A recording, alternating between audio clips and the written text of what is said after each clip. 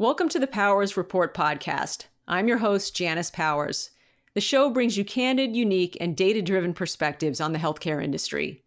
I believe that any solution that is going to positively impact the American healthcare system has to satisfy two major criteria: financial viability and behavioral incentive alignment. In other words, access to high-quality care can only be achieved if we can afford it and if we behave in ways that optimize our health. Please subscribe to our show on iTunes or on your preferred podcasting platform and connect with us on social media. Again, this is Janice Powers, and welcome to the Powers Report podcast.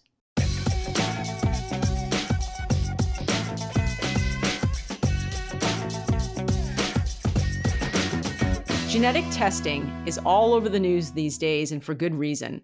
It's an exciting area of healthcare that leverages technology to find out information about our unique profiles in a way we've never seen before. In this show, I will talk about genetic testing and some of the latest technological advancements in genetic science. I'll also talk about how the study and commercialization of genetic science can best help patients help themselves.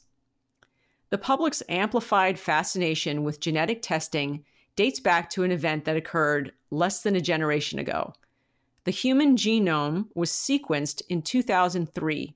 It was a massive scientific breakthrough led by the National Human Genome Research Institute, the Department of Energy, and partners with the International Human Genome Sequencing Institute.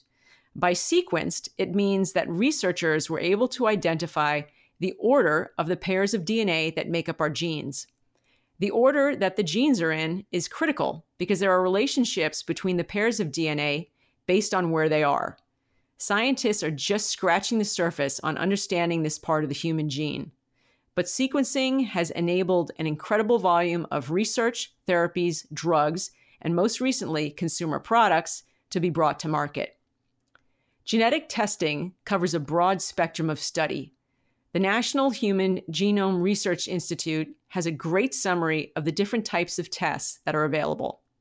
Predictive genetic tests are some of the tests done by consumer companies like 23andMe and Ancestry DNA.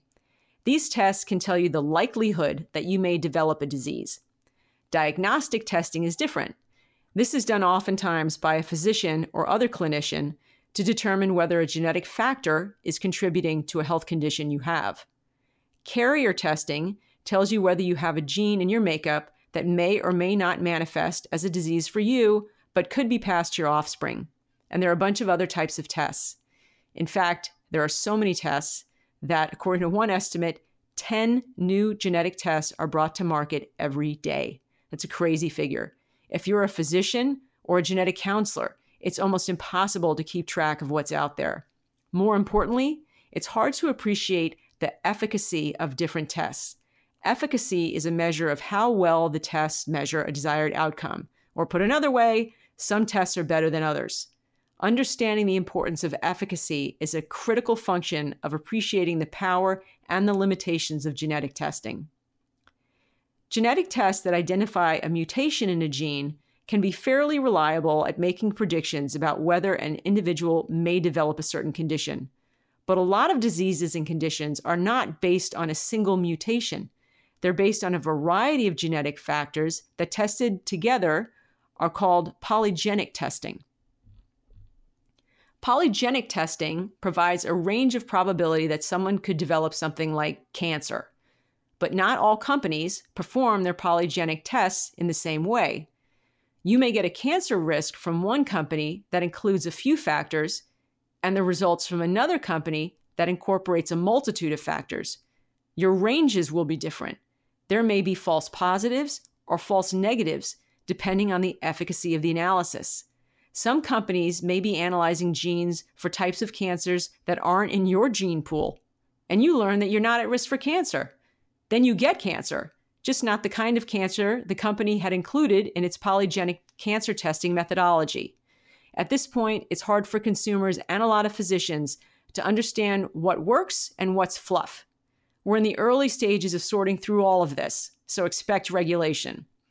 I, and many others, believe that the purpose of genetic testing should be to inform individuals about what proactive steps they can take to better manage their health. If you have a genetic proclivity to, say, develop diabetes, you should talk to a physician and probably a dietitian about how much to modify your diet, engage in exercise, and participate in whatever other clinical guidelines are recommended to help you avoid developing the condition. This is why genetic testing is such a breakthrough. It allows us to tailor our healthcare so we can engage in activities that promote wellness. And it can also cause people to freak out. Take, for example, a genetic test for the BRCA1 or BRCA2 gene mutation. About 70% of women who test positive for the BRCA1 or 2 gene mutations are likely to develop breast cancer by the time they reach 80 years old. In the general population, the risk for developing breast cancer is about 12%. Having the mutation also correlates to higher risks for ovarian and other types of cancer. As you can imagine, learning that you have this mutation can be devastating. Consultations with a primary care physician, an oncologist, and even a mental health counselor may be in order to help a patient deal with the news. At least that's how I think it should be handled. Other people get their news via the internet. In March 2018, the Food and Drug Administration authorized 23andMe to provide BRCA testing for its customers. The test is part of its $199 health and ancestry testing package that you can buy online. Individuals will get their results online, which means they could learn they have the BRCA gene mutation after making a couple of mouse clicks. How would you feel if you opened a link and learned that suddenly your odds of developing different types of cancer were frighteningly high? Hopefully, you consult with a professional after you got the news, but there's the possibility for a lot of undue emotional trauma that results from learning this information in such a cold, transactional way. Maybe you didn't even know what the BRCA gene mutation was when you ordered the package of tests. Imagine you get the results back from 23andMe and learn that you don't have the BRCA gene mutation. You Google it and breathe a massive sigh of relief, learning that you've just dodged a major genetic bullet. You don't have a significant predisposition for developing breast cancer. Yay! But maybe you do. That's because 23andMe only tests for 3 out of 1,000 BRCA mutations. The 3 they test for are highly prevalent in people of Ashkenazi descent, a group with more susceptibility to BRCA gene mutations than most other population. 23andMe's test is great for this group. But how big is the Ashkenazi cluster? Well, 75% of the global Jewish population consists of German-descended Ashkenazi Jews. That's a lot of the Jewish population. But only 0.2% of the global population is Jewish. And that population includes men and women. Breast cancer occurs at a much higher rate in women than it does in men. So this 23andMe test is really great for an extremely small but highly vulnerable group of individuals. Again, this gets back to the efficacy of the tests. You really have to understand what you're getting when you take these tests and when you receive the results. 23andMe does a good job of explaining all this on their website. It's a buyer beware situation nonetheless. Some view this information as empowering. I, of all people, should love tools and products that promote health empowerment and personal accountability. But this is different, and here's why.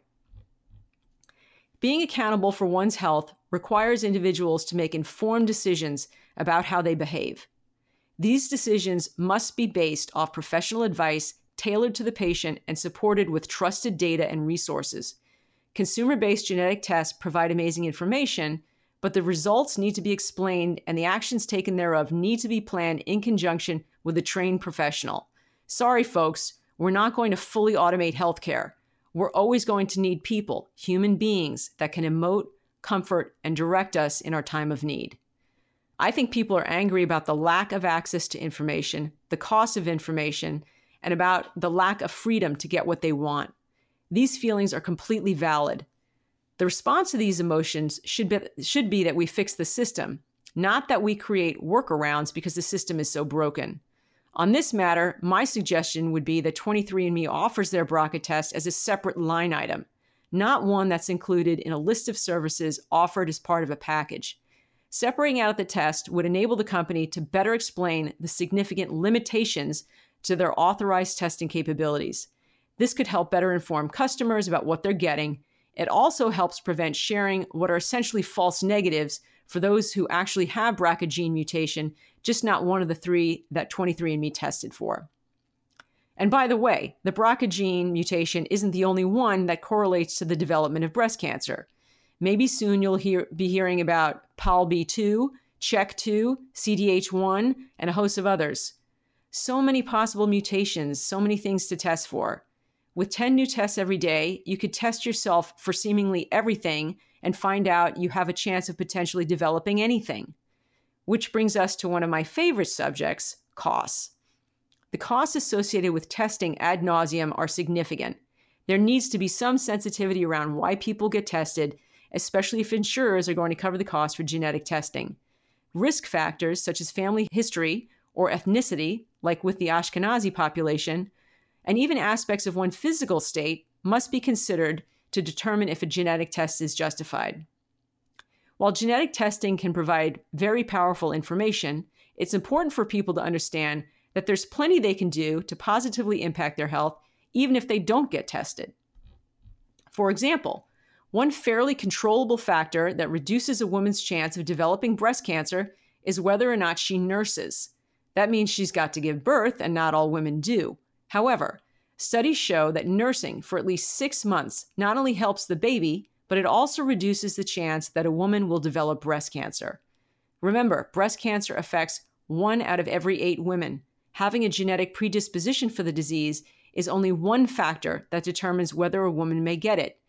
So regardless of whether a woman has a positive genetic test for a breast cancer gene mutation, she should be encouraged to nurse if she has a baby. And of course, there are the standard good health activities like eating right, exercising, and maintaining a healthy weight that reduce the chance of developing breast cancer.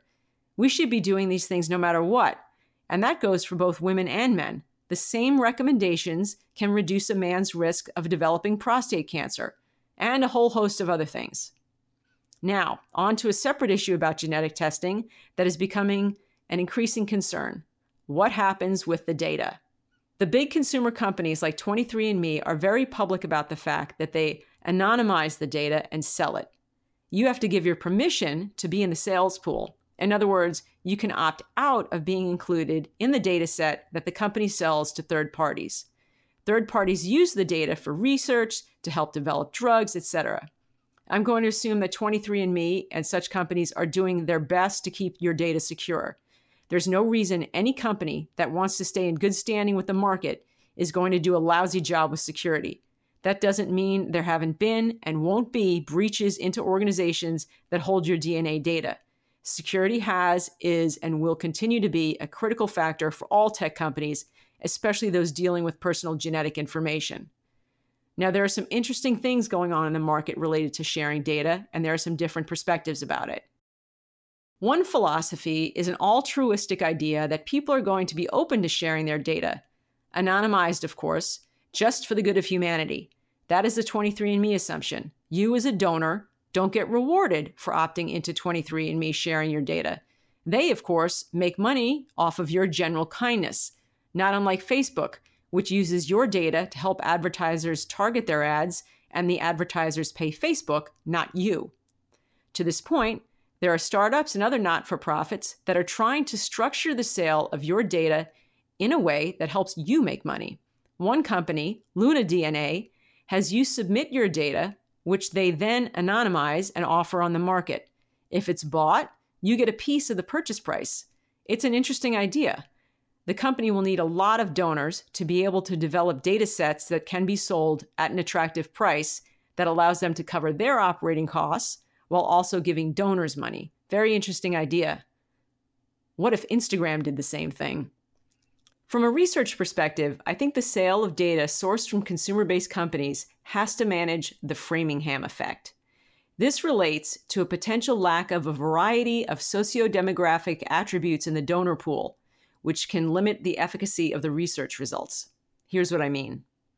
The Framingham Heart Study is a landmark longitudinal study about the risk factors related to the development of cardiovascular disease.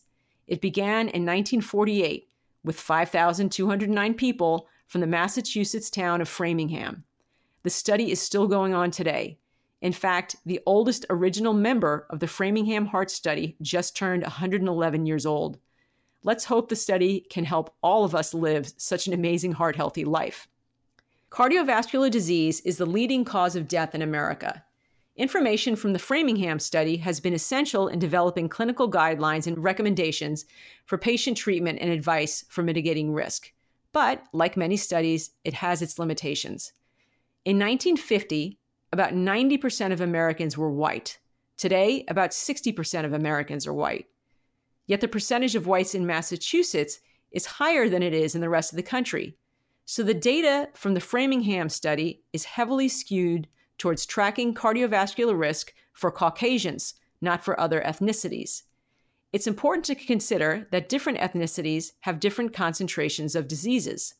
While cardiovascular disease is the leading cause of death in America, it's not the leading cause of death for Hispanics. Cancer is. So there's something different going on there with Hispanics and heart disease than there is in the rest of the population.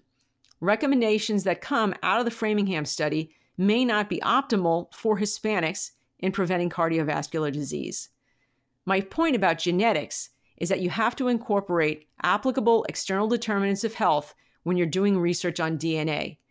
I mean, you don't have to, but it makes the recommendations much more rich and ultimately much more effective if they're tailored to a subset of the population. Think about who does consumer-based genetic tests. They've got to be able to afford to buy them. Wealthy Americans skew towards being Asian and then white. Asians comprise less than 10% of the population.